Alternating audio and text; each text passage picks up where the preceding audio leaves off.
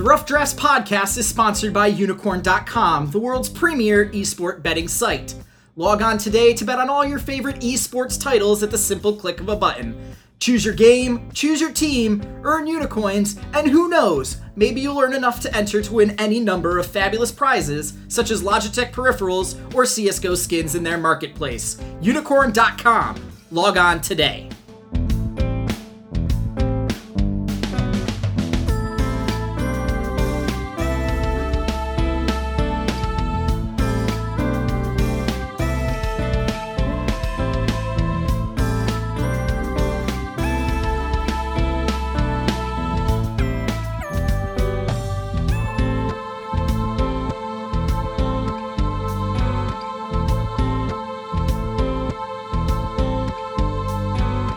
Hello, Internet. This is Chase Redshirt King Wassenaar. I am a free agent, head coach, and analyst, as well as a contributor at Slingshot Esports.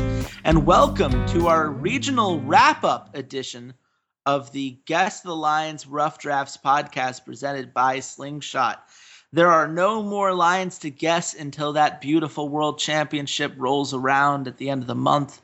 But we do have a lot of games to talk about. The European Regionals went to a 5-game finals. That happened, whether it should have or not. And of course, we had the ever-anticipated Cloud9 Immortals matchup that we were all dreaming. And Cloud9 lived up to every expectation. And I think there were some other teams involved as well. I don't particularly remember, but you know who I'm sure does and who would be willing to break it all down with me? My good friend and co-host, Walter Svedchuk. Walter, how you doing, man? I'm doing pretty good. You know, I had a fairly good weekend when it came to the regionals and to esports gambling just in general. So I feel pretty good. Thought I made some good bets, and the ones that I lost were screwy little things and one Hail Mary. So I'm pretty excited. I had a good weekend. Yeah, you did very well for yourself. What was your end up? How many unicorns did you end up making? So total, I added this up last night, about 1,500 after I take out my losses. There you go, people. See, we have that esports gambling expert line on our Twitter bio for a reason. You can't lie on the internet. We keep trying to tell you this.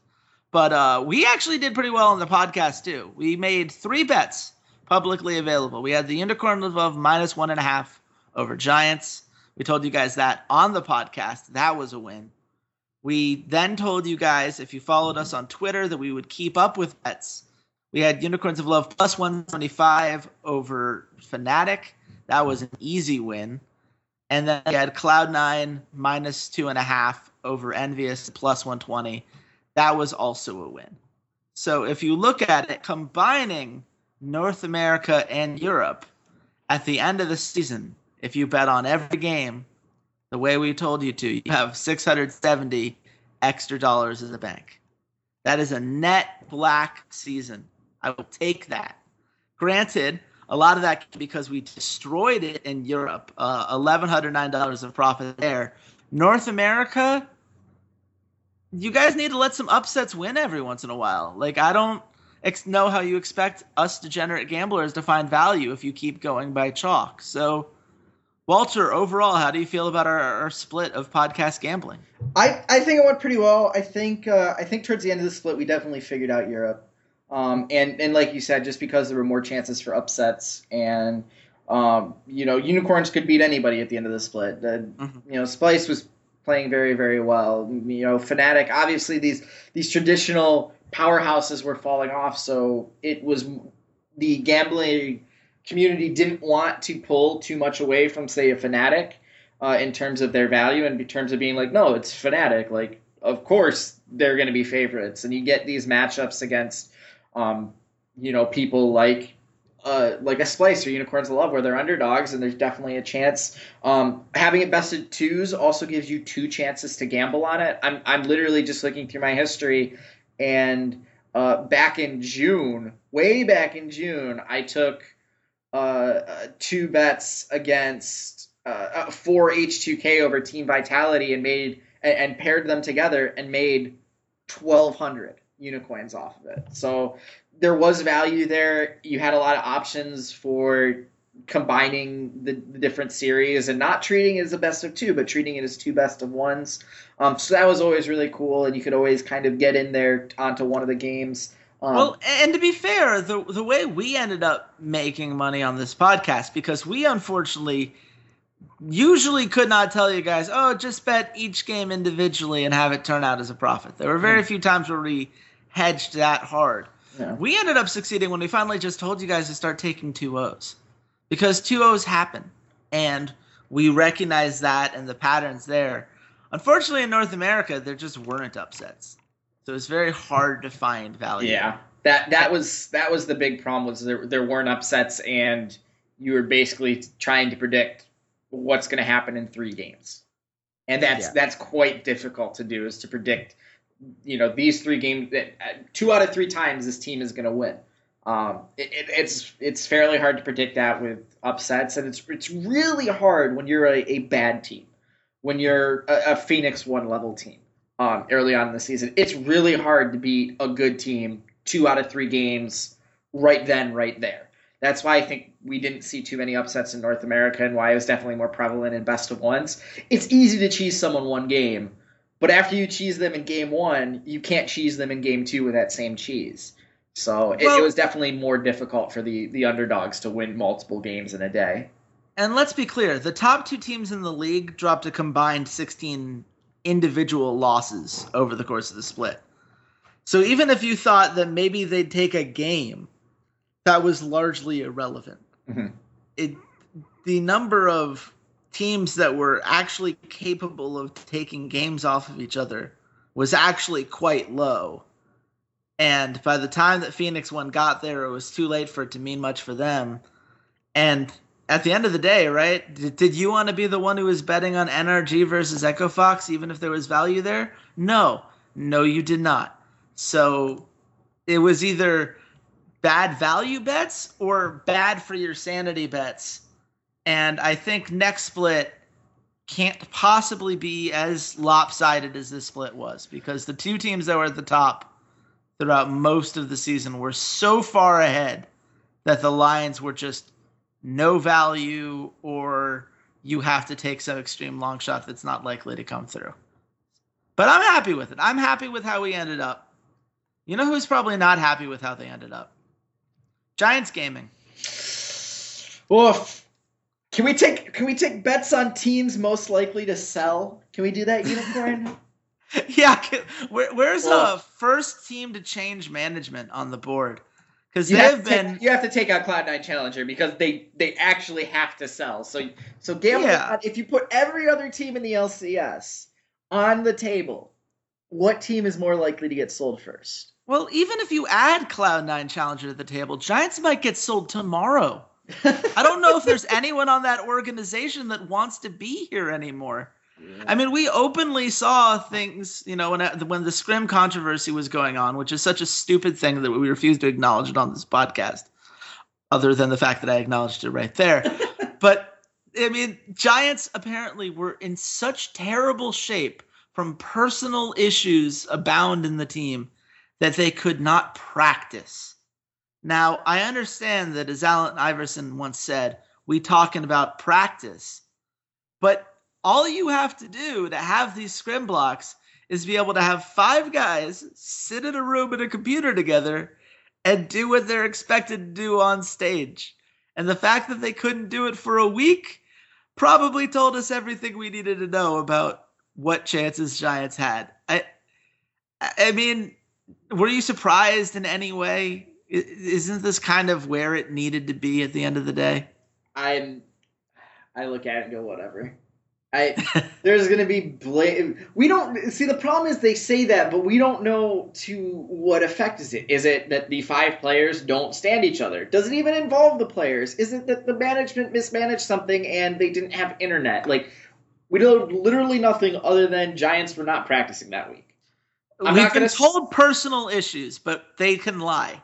Yeah. Which is the other thing people don't remember when people put out press releases like this. So I'm not going to speculate. I'm just going to go, they didn't do their jobs. They didn't, practice the way they should have. They got their asses handed to them, as they should have. Mm-hmm. So screw it. I don't care. This organization obviously is in disarray. They played as much as that they ended third at the end of the season. They got to third because teams above them underperformed. Let's not forget, Fnatic massively underperformed this season. H2K massively underperformed this season. Team Vitality physically drove off of a cliff and disappeared, and Thelma and Louise style, and who knows what's going on over there, because that was a hot mess. That's true. I'm going to argue that H2K, I think H2K did the best they could do, given that they had a player playing with tendonitis for most of the split. I don't think that's underperforming. I mean, let's face it, Giants won 8 series 2-0. Mm-hmm. That happened. No amount of, retroactive what the heck is going on is going to change that. It's they had some good things going for them, and it came around the fact that Knight was the rookie of the split and won the All-Pro for top mid laner in the region. In a region that is Europe, which we always joke about, how do they keep finding so many good, new, talented mid laners every year? So Giants did something right. They then proceeded to do everything else wrong, which is kind of the problem with Giants gaming, and we've seen it before.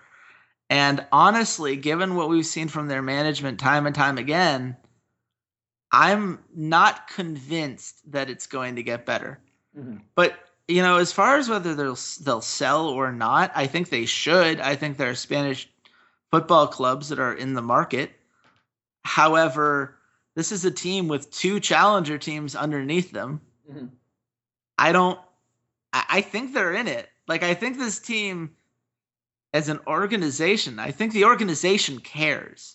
I'm not sure why, but they seem to be very invested up until the point where it's getting their shit together enough for their players to actually practice before the tournament that could get them to Worlds, in which case all bets are off. So weird series, weird moments from Giants. We're not, like you said, hard to miss someone that tried that little in a series. Speaking of teams that appeared to not really try all that hard, Fnatic also 3-0'd. Walter, is this the most embarrassing thing that's ever happened to Fnatic as an organization? Absolutely. Absolutely. Even when they missed Worlds, they at least went down fighting. Even when they were 6th in Europe, they went down, and they went on that 0-7 losing streak. What was it, in season 4? Mm-hmm. They at least fought back at the end. This Fnatic team, it was they started pretty strong, they looked pretty good, and then it just slowly went downhill and just slowly faded into obscurity. And we've seen all the different tweets. We've seen the Forgiven tweet about they shouldn't have put it in the hands of a 17-year-old. Don't know who he's referencing, whatever. Daylor leaving, replacing Gamsu with Kikis, which there's 2 sides of the fence, and you're on one, I'm on the other. The end of the day, we call the Fnatic organization the San Antonio Spurs for a reason. This was not the San Antonio Spurs. This never would have happened under a Popovich. I don't think this would have ever happened under a Daylor. I think if he had stuck around, he would have gotten their collective shit together, and they would have at least gone out fighting. But this team went out with a whimper. We joke about G2 going on the vacations all the time. These guys were on the fairway on the 8th hole by the time playoffs started. They were done. They were drinking mimosas on a yacht in the Mediterranean, for God's sakes. There's the girl joke about Forgiven. There's Reckless and the Reckless and Forgiven battle. See, Forgiven's the catalyst of all this vitriol towards Fnatic. But at the end of the day, Forgiven's going to Worlds, theoretically, and Fnatic's sitting at home. So if Fnatic wants to be taken seriously next year, they need to put up or shut up. And I think they're going to replace a bunch of people. I see that the manager is on vacation in Spain with Spirit, and people are like, oh, maybe that means Spirit staying? I don't know why. It means they're trying to get Spirit to stay. That's definitely a good recruiting pitch. Yeah, I could think of worse. I mean, here's the thing. I will disagree with your idea that Fnatic slowly fell off. There's a distinct mark at which Fnatic went from second place to losing 7 of their last, or there's a distinct mark from when they were in second place to when they lost 7 of their last 9 games. And it was when they got rid of Gamsu and signed Kikis. And originally were going to alternate him with Werlib. Now, you can argue whether or not you think that should have had the moral effect on the team that it feels like it had. It's irrelevant. Kikis didn't play well. It was a bad signing. They switched up the roster, and ever since then, the team got worse. You can just actively point to the Fnatic organization making a bad move. And we could say hindsight's 2020. I'd say that Kikis got benched in the first place. I'd say that we knew who Kikis was, and he wasn't a particularly great fit for Fnatic. And I think they panicked because they saw Gamsu as their weakest link, and they didn't think, about the whole idea that the grass is always greener on the other side, and cutting Gamsu meant you could never go back once you realized Kikis wasn't working out all that well. But honestly, the tweet from Daylor that I found was the most interesting thing. He said, quote, "Extremely sad the guys couldn't reach Worlds. Hope this end of the season is a wake-up call for some and a positive turning point for the rest." That, to me, is pretty clear. I left this team because there are people who are not listening to what needs to be done, and they need to have a wake-up call from this if they're going to be the players that I think they can be. And I'll put it this way. It's, we don't know which one for sure, but one of them had a letter from Thorin telling him to man up and start playing like the player that he needs to be. And that same player has had a whole bunch of tweets about getting distracted by girls and having to delete a tweet about, hey, at least I have girls, like he's a 12-year-old in the lunchroom.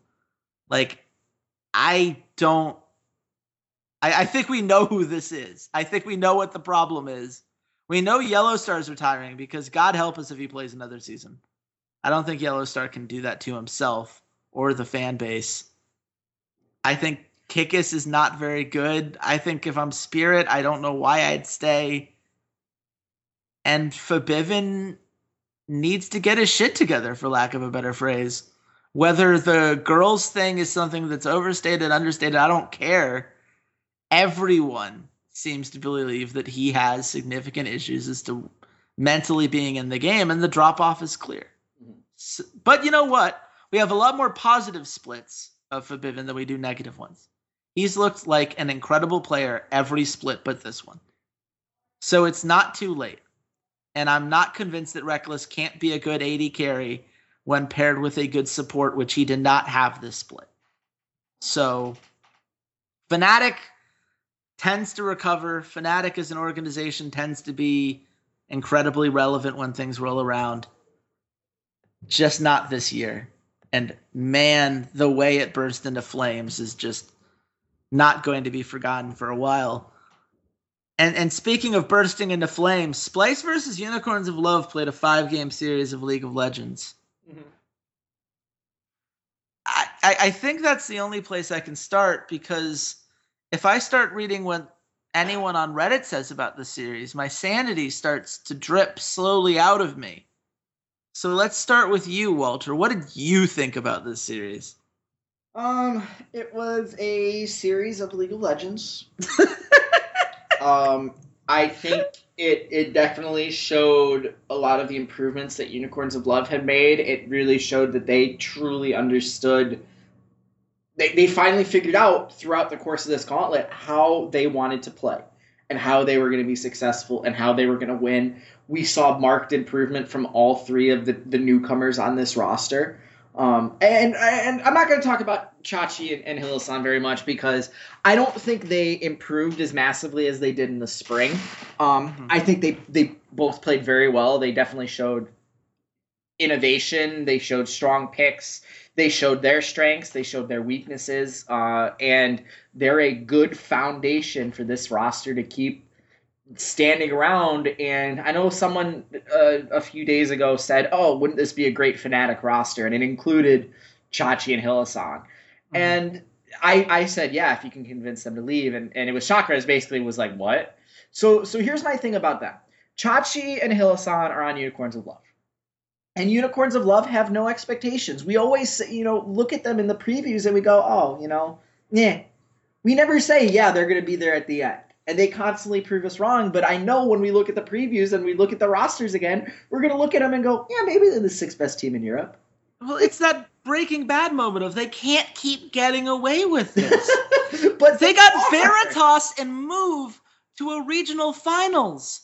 And so to finish, my point is basically they have low fan expectations. There's not this high level of you're on Fnatic, you have to win, and they also have probably the most dedicated fan base in Europe. When we have people complaining, I can't hear the casters because someone's too loud in the crowd. First of all, shut up! You've never watched a real sport in your actual life, because that's reality when you're watching broadcasted sports. And I just don't, unless you offer them a godlike amount of money, why would they leave this organization that they've helped build and that they can, are pretty free to play how they want to, as long as you're not getting relegated. They're in a perfect storm here where, sure, if they really truly want to make it to Worlds and really truly want to win, they can't do it by constantly replacing, their AD carry, their jungle, and their mid with guys like Veritas and Move. It's never going to happen. But if you want to be a professional League of Legends player who always has this kind of outside shot at making them, and you want to have this rabid fan base that I'm sure if Vizicachi ever walked into a bar and there was one Unicorns of Love fan, he would not have to buy his drinks. I can guarantee you that. Yeah. And let's be clear, we talk about Unicorns of Love like there's some plucky young organization that's just trying to make its way in this crazy world of ours. But let's face it, they've been in the regional finals now, one series away from making it to Worlds 2 years in a row. That's kind of insane, given that they've only been around for 2 years as an organization.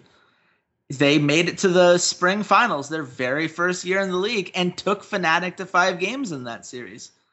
I think if you ask Unicorns of Love fans, that subreddit had huge expectations because they believe in Sheepy, they believe in the system, they believe in Vizicachi and Hylissang. And honestly, it's one of those things that I used to love about Roccat is that there was a core of guys that stuck together no matter what. And you could count on them because they saw we're this close, we're just missing these 1 or 2 other pieces, and we can get there. And I think what this series taught us is they can do it with Exile. I believe Exile can be enough, depending on the meta. I think Veritas is going to be a hard sell. And I think Move is going to be a hard sell. I think the joke that was going around on Twitter is, why isn't Move building a Rylai's on Nidalee? It's so great for slows, to which the answer was, oh, because he never hits the spears anyway. Yes. Yeah, so I saw that. which was both hilarious and entirely inaccurate performance of his playstyle. So I think that those 2 things are things that Unicorns of Love will have to look at. But Sheepy had them prepared. It was a back and forth series. Yep. But back and forth does not mean good. Can we just dispel that notion that back and forth? I saw so many people, on Reddit going, "Oh my God, what a great series! What a fantastic series!" It wasn't a fantastic series. Game 3 was one of the worst games of League of Legends I've seen in a long time, and I had to watch Giants and Fnatic just in this tournament alone.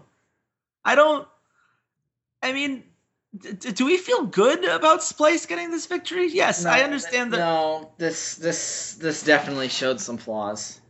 Yeah, Definitely showed a lot of flaws, and we knew they were not an early game team. We definitely knew they had weakness in the early game. They were not this team that was going to come out and run rush out over you in the early game with a lot of high intensity ganks and out farming you and early pressure on dragons and everything, which they attempted to do. By putting Trashy on Nidalee, they tried to do some sort of early game strategies and try to extend their playbook. But at the end of the day, Splyce has always been a team that was about late game macro, and they need to play safe early on. And they had a lot of trouble tracking Move in the games that they lost, which is what Trashy is supposed to do. Is he just tracks the enemy jungler, And, that's what Trashy has traditionally done all season. He just tracks the enemy jungler, and he goes for counter ganks, and he goes for invades, and he tries to establish this really solid vision control to protect their lanes so they can get out of the laning phase, and they can get into this really well thought out and really well done macro game. And that's...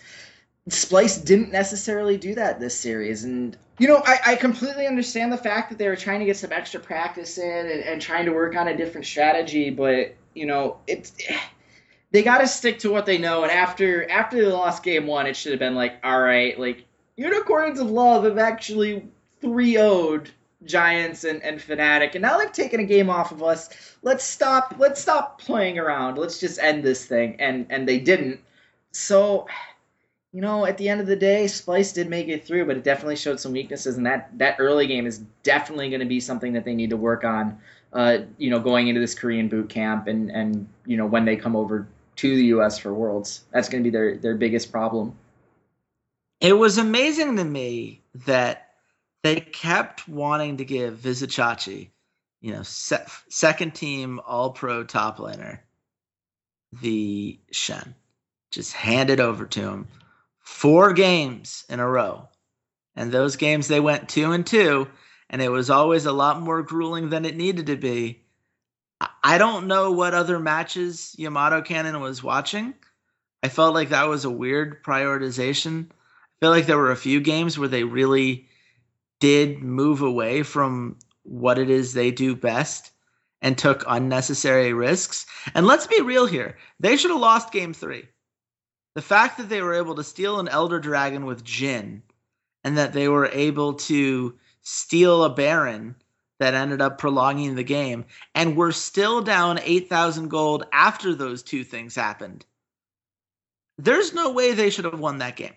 Unicorns of Love lost that game. And Unicorns of Love fans, I understand, you want to be happy with the progress that you made. Taking Splice to 5 games is an achievement. This is not to knock away from the growth that you guys have made. You've got a good core around you. I think you'll get better Koreans in the offseason, and you guys are going to look great. But Splice, man, if we're going by a realistic how should this have played out for you, Splice should not be going to Worlds. They did not play like a Worlds-bound team. They looked like a mess. And it wasn't just the lack of team-focused play, though I do think not taking the Shen when your strength is team fighting is a weird thing to me. It was Kabi and Mickey falling back into some really bad laning habits. I mean, Mickey had a game where he went 0-8-7. That's unacceptable. The game 4, that lane got bullied around. And it's not like they were playing against Forgiven. This was against Veritas. If you can't handle Veritas in lane, I don't have a lot of confidence for you when you start playing Chinese bot lanes or Korean bot lanes or even Taiwanese bot lanes. And that's all you're going to be playing because you're a 3 seed and you don't get any international wildcard teams. Maybe if you're lucky, you'll get a North American bot lane. Okay. Good luck going up against Stixxay or Aphromoo, or Stixxay or Aphromoo. Double Lifter and Biofrost. Yeah, good luck with that. It's amazing just how far I'm swinging in the other direction on them now. Now, Walter, I will say this. There's a theory going around that says, look, they're a young team. They're a team that never played with this kind of pressure on them before. Maybe that got to them. Maybe they're going to go to Korea and boot camp. And because they're young and because their brains are so malleable compared to teams that apparently have had more experience and therefore mean that they're less open to new ideas, that this is a team that can benefit a lot from the Korean boot camp. Is this things that we tell ourselves to feel better at night when we think about Splice going to Worlds? Or is this a thing that you think can actually turn some stuff around for them? I think if you ask this question of Yamato and Marty, Glazerchick and the owner, they're going to give you the pretty stereotypical, like, oh no, of course we want to win Worlds. I think reality, though, is you use this as a growth experience. Mm-hmm. The organization has been around for a year. The narrative that Riot kept panning was they were in relegations not 6 months ago. And they were, technically. You're right. They were relegated, in the spring. And now they've made it all the way to Worlds. I think you use this as an opportunity for growth. I think you use this as an opportunity to see how your guys do play on the biggest stage of them all and under the bright lights and in San Francisco and potentially maybe Chicago. You use the fact that you did finish so strongly on the split to go to some of these IEM events, and you just try and get as much international experience as you can, and then you look at your roster, you look and see if there's any places that you might want to upgrade. I don't necessarily think there are. I think they just run back the same five going into spring. And you just keep trying to build and grow on this organization. Marty, from everything that I've seen, he's a very smart, intelligent owner, and he realizes that this is not a zero-sum game. He just had a team at the Call of Duty World Championships that, was a European team, and Europeans are apparently not very good at Call of Duty. And then you get down to the Final Four. It's 2 European, 2 American, and 2 North American teams, and his team plays second. And he was sad that they lost, but he was off the wall that they, got so far and they did so well, and was so proud that they weren't only representing Spliced, but they were representing this entire region of Europe and showing, yeah, we can play, console shooters with the big boys. So I don't think this is a zero-sum game. I think the fact that Spliced has even made it here is a success. I don't think, even if they got completely wiped in group stages, which I don't think will happen. I think they can pull a game off of some of these other teams. I don't think there's going to be anyone outside of maybe the international wildcard teams that are just going to get completely swept. But as long as they build on that experience, and there's 2 weekends of group stages, and when you look at them in week 1, where do they come back in week 2, and how much do they learn, and how well do they adapt, and all of these things, I think this is great for Splice. And I think it could have been the same thing for Unicorns of Love. Like, no one's going to say right off the bat, Splice or Unicorns of Love are winning the world championship. They are probably in the top 5, 8 teams that you think have a chance. But if they they're not. In fact, I would call Splice 14. I think Splice is the weakest team that's not an international wildcard team. The way they played last week, there are significant flaws. I think Kabi and Mickey are the two that if you go in the offseason, I think you try to upgrade from those. Because I think those are significant flawed players that did a good job of growing enough that you can get some value off of them if trades were a thing that existed in League of Legends, which I guess technically they do. We just never see them.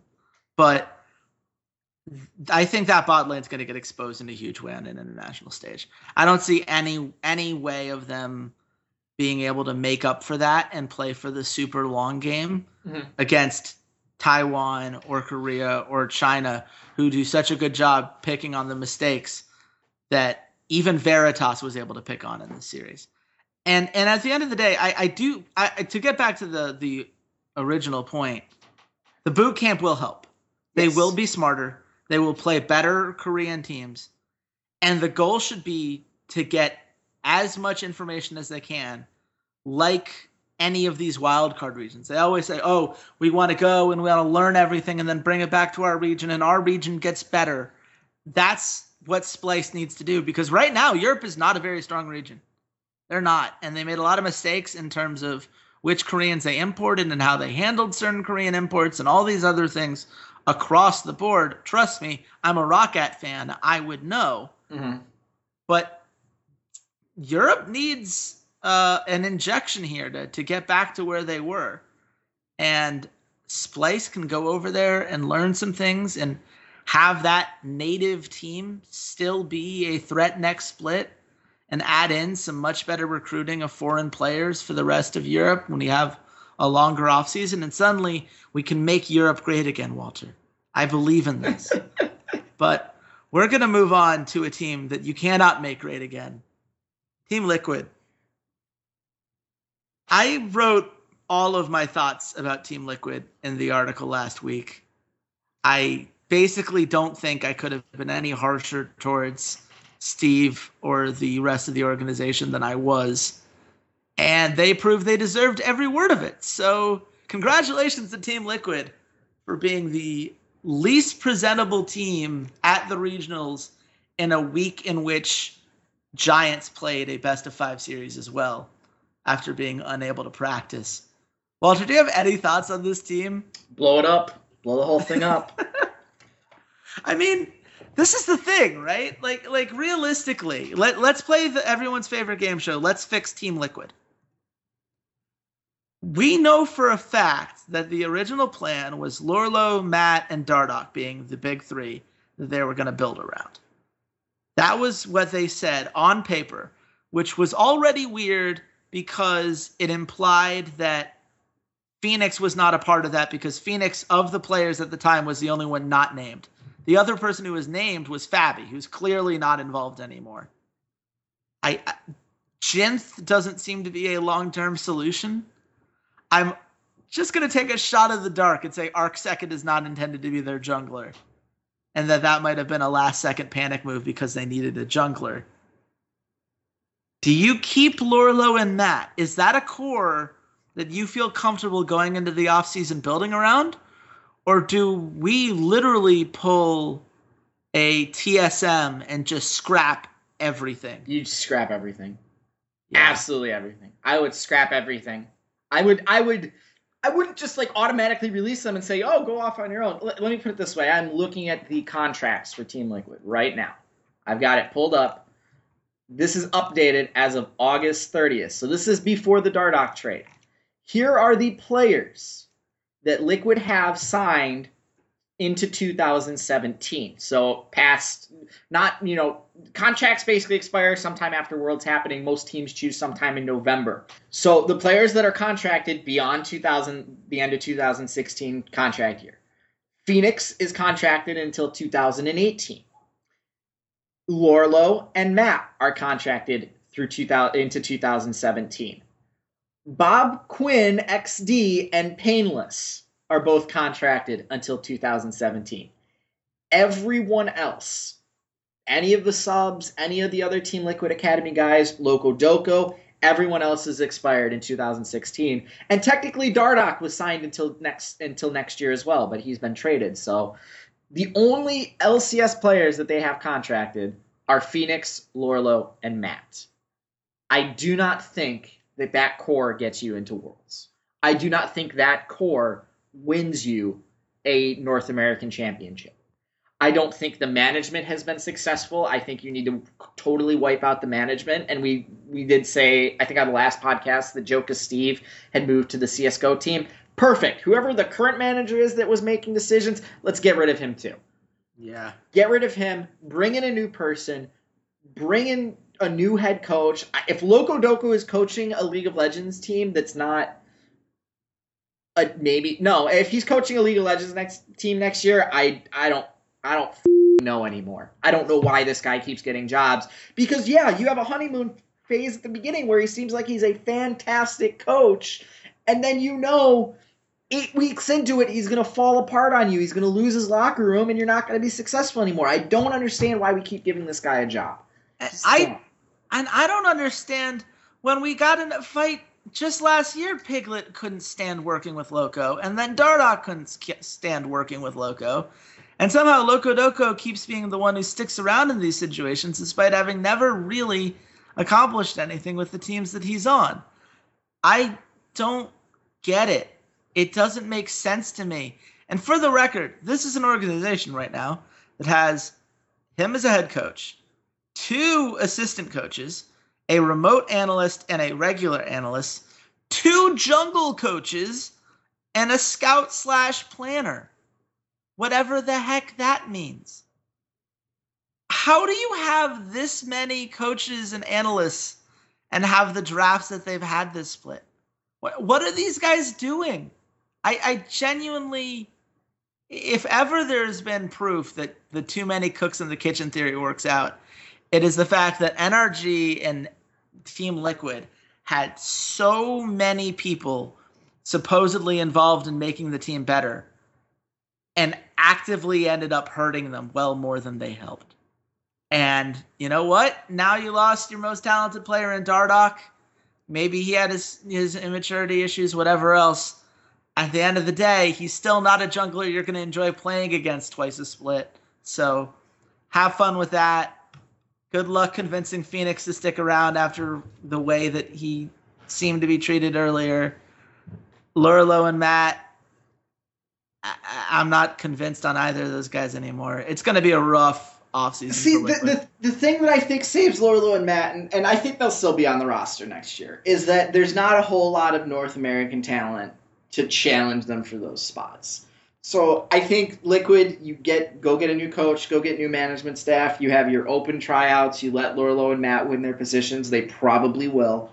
But yeah, you need a new AD carry. You now need a new jungler. You need and only one of those can be Korean if you keep Phoenix. Which is the big deal. Why do we? Phoenix did well this split. Phoenix had a great split. If you look at his regular season stats, Phoenix was a top 3 North American mid laner. Guy did really well. This is not his fault. This is Matt fell off hard. Dardoch stopped caring. Their AD carry was terrible. And Lurlo wasn't as good as he needed to be. I do not put any of this on Phoenix. I think that Phoenix is the best player on that team. I think he has been for a while. I don't think you win a regional title or make it to Worlds with Phoenix as your mid laner. I don't think he makes the solo big plays that anymore. I think he has very much transformed himself into the supplementary secondary carry. I don't think he goes out. If we're going to say that, like Senkux and Ryu aren't those hard carries. They got to Worlds. You don't need a hard carrying mid laner to get to Worlds. You need a consistently good mid laner who can hold his own against whoever comes his way. And Phoenix is that guy. And they've had him for 2 years and they haven't made Worlds. No, you're absolutely right. And I just go, at some point, he's not the guy. For me, I think that there are a lot of people who were not the guy before I get to Phoenix was not the guy.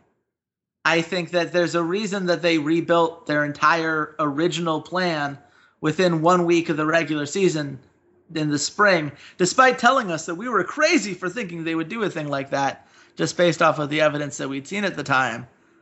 I think that they jumped into Lurlo, Matt, and eventually Fabi, as well as Dardoch. And of those, Dardoch was the hit. And the other two were a little bit of a miss, complete miss, and a total whiff. I think that's your problem at the end of the day. You can't whiff on 3 of your 4 new guys and have things go well. And when you pissed Piglet off enough that he didn't want to play for your main team anymore, I don't know. I don't know what Phoenix is realistically expected to do in this situation. It's one of those things where if you put him on a team that actually gave a crap about developing him, I think he can end up being a very good asset to a team. The problem in North America is that you only have 2 Koreans, and is he the one you want? Well, he'd be a lot better than importing GBM was for NRG. We can say that much for sure, but for the rest of them, they either already have imports or they don't want to use an import on a mid laner. It gets complicated, is what it really comes down to.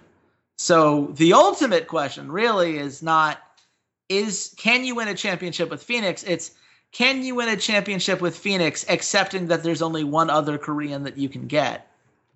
And there I might agree with you that he's maybe not that good.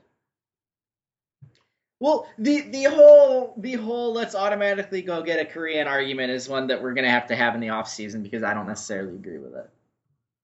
Well, we'll see. I think North American talent has its problems in their own right. Mm-hmm. But at the end of the day, we need to move on to another team that imported a ton of Korean talent and didn't have it really work out that much better for them either. Envious. They did me proud by actually winning a series. That was more than I could have hoped for when looking at how bad this team looked towards the end of the regular season. Where do you end your thoughts on Envious with all of this after everything that's happened? I'm not very sure. I don't think Proxton and Ninja are consistent enough to be LCS level players. That's kind of where I come down on it. I think Seraph is a very easy, straightforward, okay, go gank the crap out of him until you tilt him, and then, Envious can't do anything. If they're going to keep playing with Seraph, they need to add some supplementary shot calling to someone else, potentially Hakuo. But yeah, Ninja and Proxen are not consistent enough to be in the LCS anymore.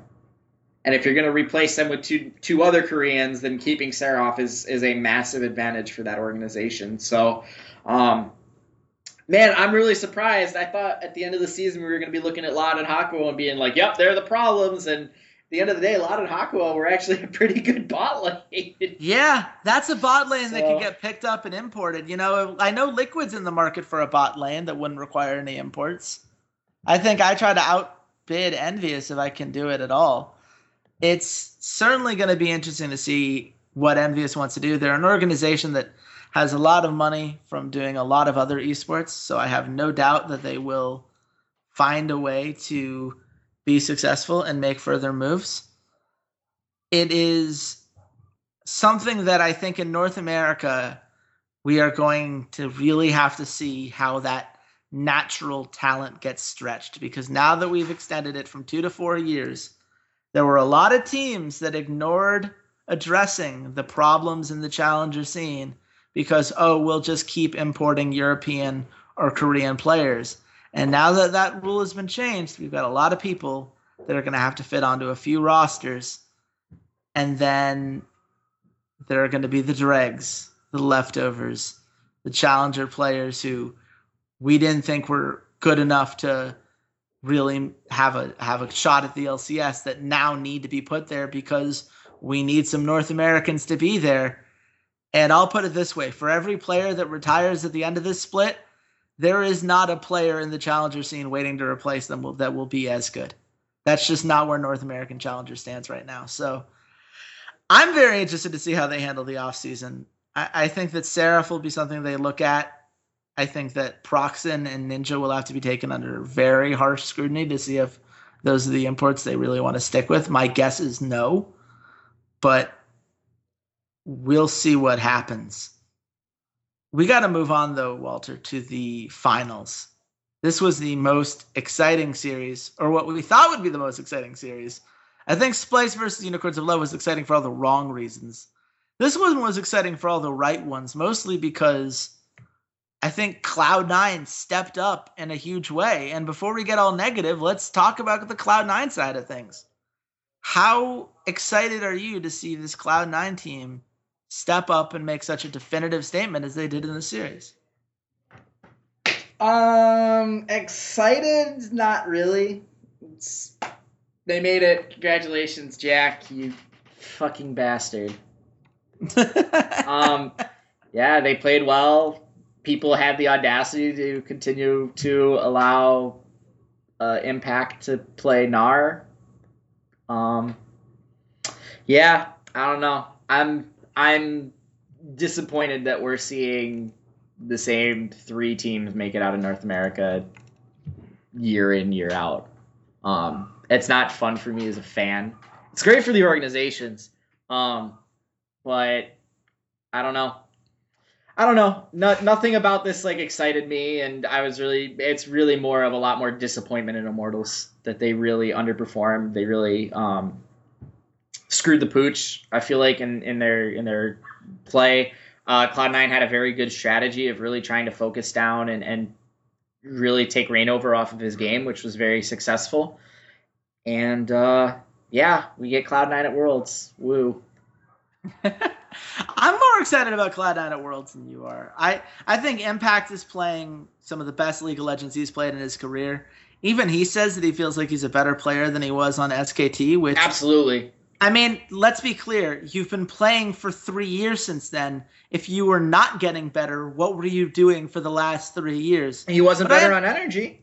He was not better. He was worse last split. That's what makes this split so amazing. Well, and I think that says a lot about what was going on with Energy and why they're no longer in the league anymore. But, I mean, yeah, Impact stepped up in a monstrous way. His Gnar is downright terrifying. Meteos has this Zac in his pocket. He continues to prove can be successful. He knows how to gank for his solo laners to get them going. Jensen can play Cassiopeia, which, praise God, we saw a Cassiopeia player this regionals weekend. I thought we weren't going to get one. Europe couldn't give us one, but Cloud9 came through and gave us someone who actually understands how this meta works in the mid lane and can execute it, which was great. And Sneaky, I think, has returned back to some of the best Sneaky era that we've had. I mean, he had some Jhin games that were just downright dominant in this entire playoffs, and now with his Lucian being able to be just as much on point in a meta where Lucian is kind of seen as a riskier pick compared to some other AD carries, I love it. I love what I'm seeing from them. I understand that I may not be the biggest fan of the owner or how the organization carries themselves in certain issues, but as a team, they're fun to watch. But what wasn't fun to watch was Immortals.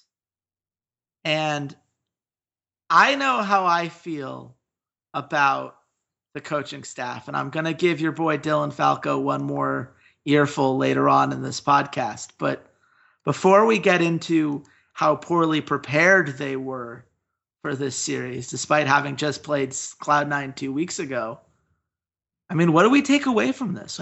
What can we say about a team that has potentially top 3 talented players at each position across the board and still can't win a series when it matters most? Someone made a very good point. They are 9-11 in the playoffs. Yeah. 9-11 in the playoffs and in the regionals. After being 17-20... It was 33-3. Yeah, 33-3 in the regular season. It feels very like late 2000s, mid to late 2000s. Phillip Rivers and the San Diego Chargers. Regular season, just crush it. But then when they get to the playoffs, it's just they choke. They choke. A very important part that we're gonna have to remember is every single one of these players' contract expired this year. They are all up on October 31st, and Dylan Falco's contract is up in the middle of November. Do you keep the same 5 together? I'm not sure. If you're Immortals, I definitely think you have to keep Reignover and Huni. I think that's a massive thing. I think you probably have to keep Pobelter. You look down at the bot lane, Adrian's still really decent support. The weird thing is they were so willing to now experiment with him in a best-of-5 series that they need to win to get to Worlds and not during the regular season. I don't understand that.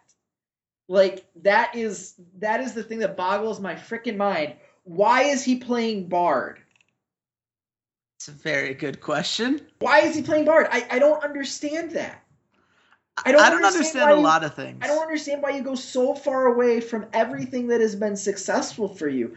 I understand that Cloud9 picks the Karma away or they ban the Karma from you and you don't really get him on the range champion that's good right now. His Braum is mediocre. His Tahm Kench is mediocre. His Trundle is mediocre. His Bard we've seen maybe once or twice before this. I don't understand it. I don't know why you took him out of his wheelhouse so heavily. It did feel like they didn't trust their win condition. Now, we talked about this before when we talked about Splice and their loss to G2 in the finals last week on the podcast, where we said that it felt like they were very much playing in a way of, oh, well, we can't beat them straight up if we just play our best game versus their best game. So we have to try something different. And to me, that's not a player issue per se. It very much can be. Perhaps these players just are lacking in confidence when they hit the big stage. It's kind of hard to believe that since Pobelter, Wild Turtle, Huni, and Reignover have all been to Worlds before. It seems to me like they probably figured it out along the way how to prepare on a big stage because they've done it. So I don't think it has anything to do with talent. I think if you can, you run these 5 guys back every time. There's a reason they're as dominant as they are in the regular season. The excuses that get passed around are, oh, it was a patch before the playoffs, and you got to give them a break because it was a patch, and some teams just don't adjust to patches well. Well, what was the patch in between this series and the last time they played Cloud9? Tell me about that patch. Oh, right, there wasn't one. They just couldn't do it the second time around because Cloud9 adjusted to what had happened in the first series and Immortals didn't. It was embarrassing. I think that from a preparation, pick and ban, everything you could think of as far as this is what Cloud9 is doing, how do we react to it? I mean, fucking hell, TSM gave you the blueprint. They beat Cloud9, and badly enough that you should just steal those 3 bans and do it. You're allowed to steal strategies like that. I don't know how this happened. And we're going to get to this segment in one moment, but I honestly just feel like this team let itself down. And I've said this every time that they've played in a series that mattered. Every semifinals, and now here we are. They can't stop getting out of their own way. I think it says a lot when 6 of those wins that you're talking about, of the 9 wins they have in the playoffs, came from third place matches that don't really have that much on the line anymore. So either the organization doesn't know how to prepare for the playoffs, or the players are nervous wrecks and someone needs to be in charge of that, which again falls on management to have their players ready to go. Or a player is such a head case that it's causing everyone else on the team to panic. And that's when you'd have to make a roster move. But all of these answers are incredibly disappointing. All of these answers to an organization that is as well funded as they are, that has put so much time and energy into making these regular season talents, these players that continually get first and second team All-Pro across the board. It just sucks. It's just a really sucky situation to see this team continue to trip over itself. And Cloud9 won this series, let's be clear. Immortals did not hand it to them so much as Cloud9 took it. But we shouldn't be here with Immortals. Immortals should not have lost on points because they should have gotten to one final series. Because seriously, how do you go 33-3 in the regular season and not win a single semifinal series? But here we are. And that brings us, Walter, to the segment I wanted to close this on, because I felt like there were a lot of games. We needed to close on a lighter note.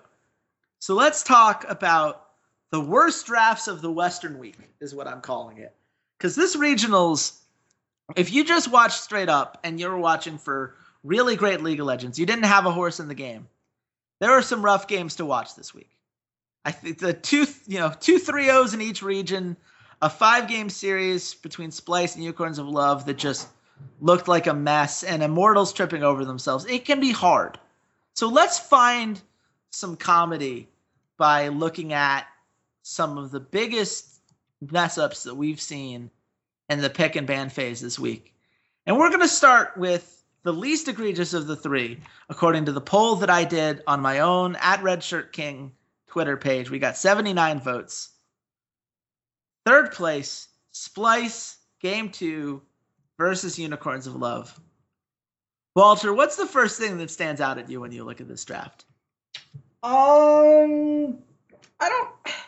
They have Shen, Sivir, Karma. Yeah, it's usually not a great thing to give. Yeah, I mean, it looks a little disjointed from Splyce. Their win condition isn't as obvious as Unicorns of Love's. Splyce really wanted this Gangplank versus Shen matchup. They were willing to play it, and they played it in 4 of the 5 games. I understand you want to get Wunder on something that's really strong, and without Gnar, that's your best choice into the Shen to just kind of scale with him. But also giving up Sivir and Karma is a huge deal. That's really puts Unicorns of Love in a great place where they can engage, they can disengage. When you add in the fact that they're probably going to play Gragas, and Exile has shown, I'm just going to play Ryze this entire series. Like, let me do that. It was just a really, really well done composition from Unicorns of Love. Really well thought out, really straightforward, great reaction to what Splyce picked and banned. And Splyce, it just feels very disjointed. It feels like they're trying to set up like this long range engage composition and trying to pick people off with spears. It just seemed very discombobulated, and quite obviously Splyce didn't play it very well, and Unicorns of Love were able to kind of roll over them and get their first victory in the series. Yeah, and for the record, this is the third place of the 3, and I think correctly so, because the flaws aren't as obvious as the two that we're going to get to. But let's face it, Trashy should never pick Nidalee on a first rotation. He plays Gragas really well. What is it about Move that makes him say, oh man, I better keep Move away from that Nidalee? I'd hate to not have to dodge spears because Move can't hit any of them. Like, it just was such a weird thing to prioritize. You don't need to take Lucian in that rotation because they already took an AD carry. So that's basically saying, we don't believe that there are any power picks available right now, which, given that Karma and Shen were on the table for them to just double team with, because you didn't ban it like you banned the Shen in game 1, it's just such sloppy mistakes. And then you end with Taliyah, which, okay, you've given them Shen, Karma, Sivir, and Ryze. How is Taliyah going to be used to any sort of effectiveness? Like, what's the best case scenario for a Taliyah ult at that point? When they have so much mobility, so many ways to teleport across the map, so many ways to re-engage or disengage, worst case scenario. Taliyah just does nothing for you. And Ryze had a very fun time in that mid lane as a result. So this was more of a giving the enemy team everything they want while picking none of the things that your team likes to do.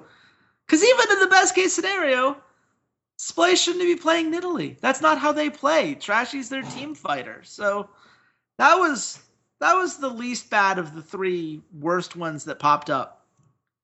The second one, it was close. It was 37% to 38%. The barely in second. EnVyUs, Game 3 versus Cloud9. Oh, God. Walter. Oh, God. I mean, other than oh God, do you have any words to describe? Oh my God, what the what are you doing, EnVyUs? Why? What is this? What is this terrible composition with no disengaged tank? Like, you could have went Gragas instead of Nidalee, and it would have been a little bit better. Like, this was an awful composition. To compound it, you put Jhin mid and Varus bottom lane in what I can only assume was guys, we're gonna get 3-0'd anyways, let's just have some fun. I have no clue. Supposedly Ninja had been saying in solo queue that he thought Jhin mid was actually sneaky good. To which every analyst, either on Twitter, the NA caster desk, and anyone who watched the game said, no, it fucking isn't. What the hell are you doing?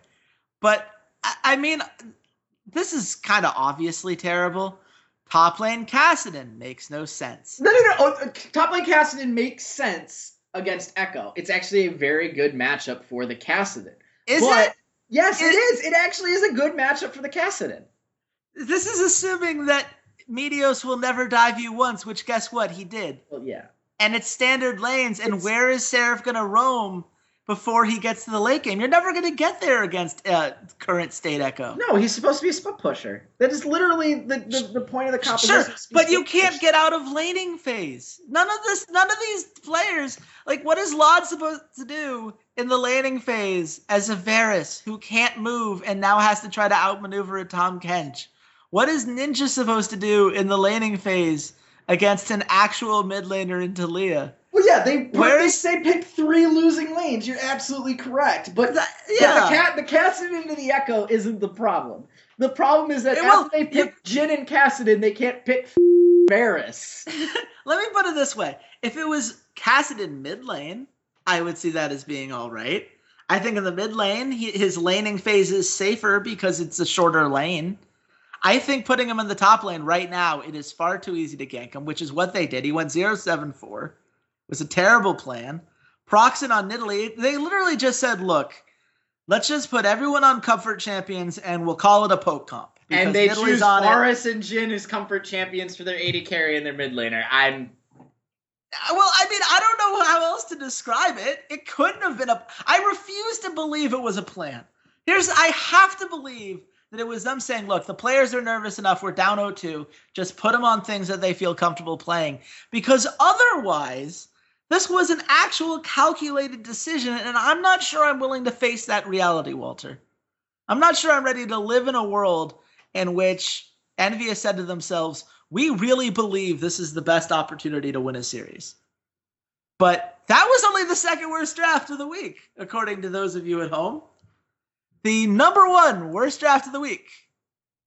Game 2, Immortals against Cloud9, which I'm almost positive comes simply from the fact that after getting destroyed by Impact in Game 1 on his Gnar, they decided not to ban it a second time.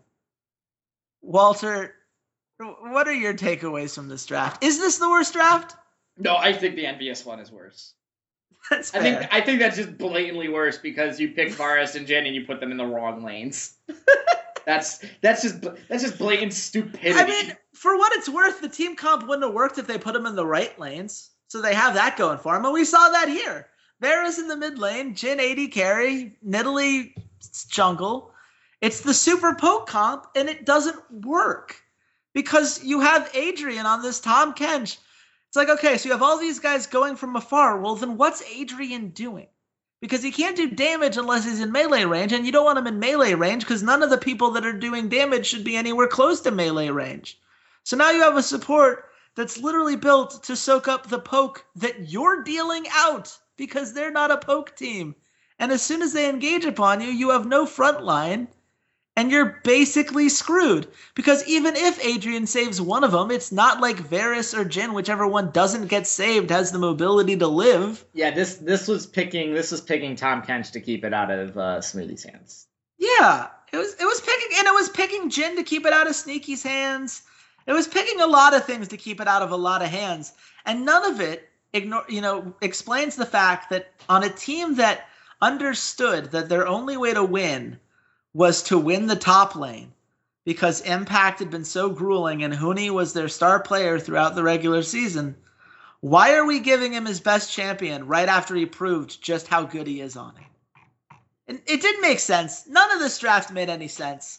It's the reason why I believe that Dylan Falco should not be a part of this Immortals organization come next year. I don't believe he will be. To be fair, Dylan was not the only coach to make that mistake over the course of the entire playoffs. Sure, but he was the only one to do it with the amount of talent that he had.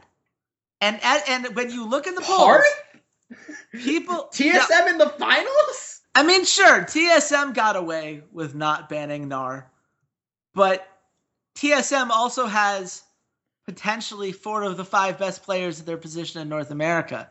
And you can say Immortals does too, but then you at least need to build a composition with a win condition. And their Game 2 composition had none. And you could argue that several of their other compositions, whether it's putting Adrian on Bard at the last second for weird reasons, or whether it's the Yasuo in Game 4 because they somehow thought that the second time Cloud9 couldn't come up with a single answer to it.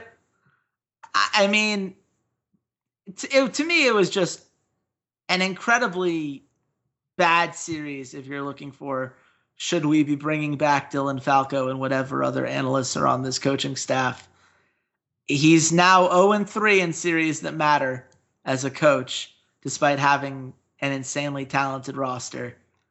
And for that reason, I am going to go with the fans and say that is the worst draft of the week. I understand that Envy versus Cloud9 is a worse, if you're just looking at the, point for point, you cannot do worse than drafting that composition.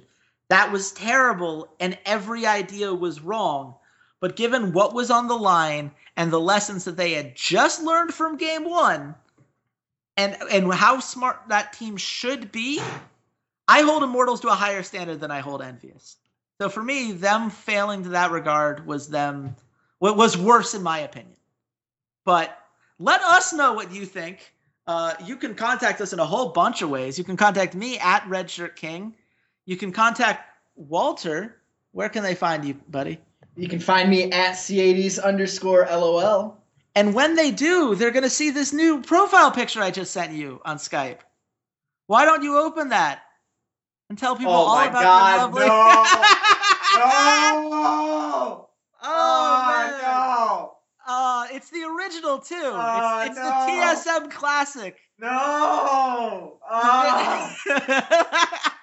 The very famous Loco Doco Snapchat. Oh God. Ready no. for 3-0 No. from his TSM days. Oh. That's what God. you'll be seeing when you go visit Walter No. at C80s_LOL. God, no. No. Thank you to Vince, the head of Slingshot Esports, for helping me pick it out. It was between this and the end game screenshot for when Phoenix 1 took the final game in the one series he dropped. But this was a lot funnier. We both agreed on that. No. So you can see that and Walter's love for Loco Doco every time that you go on his Twitter now. You can also follow the podcast itself at Rough Drafts Pod. Walter, are you okay? No.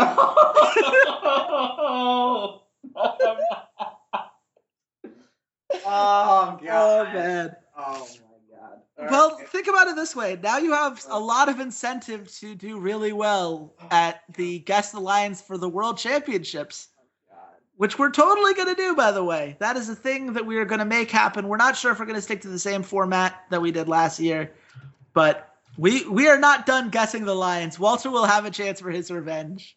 But until then, I'm going to enjoy that every time I go on Twitter. Just like I enjoy it every time I go on to SlingshotEsports.com, our proud sponsors of this podcast. They host all of our episodes where we do write-ups and everything to go along with these things. You'll see the picture. I'll put it into the article so you can see exactly what it is Walter will be living with. If you haven't seen the famous picture already, which if you were around for season 4 for TSM, you probably already have. And it probably lingers in your nightmares to this day. So trigger warning there. But there are tons of things that won't give you any trigger warnings. Like, for example, all the awesome things that Andrew Kim does out of Korea, or the amazing article they did recently on the rise of individual regional Smash scenes, all of which, it's just some really great stuff across the board. If it's a game that you enjoy, you're probably going to find some great writers that are breaking it down and giving you the kind of content that you'll really appreciate. So go to SlingshotEsports.com. Be sure to subscribe to the podcast. You can find us on SoundCloud.com/esportsroughdrafts or on iTunes if you search under the podcast section for Rough Drafts. You can subscribe on either of those places, leave a comment or a review. It means a lot to us, and it does help with all the algorithms. And come back on Saturday. We are going to live record our reactions to the group stage draw. We're not sure if we're going to stream it. We're trying to make that happen, but we don't know if the timing is going to work out. Please stay tuned to the Twitter accounts, either our personal ones or the main Rough Drafts Pod Twitter account. We will let you know if it's live. Regardless, we are going to record it and upload it unedited as soon as the draft wraps up. So you will get our immediate thoughts on the group stage. And from there, there's going to be a lot of fun content coming your way, people. It's World's time. We've been preparing to give the people what they want, and we're planning on doing just that. So until next time, goodbye, Internet.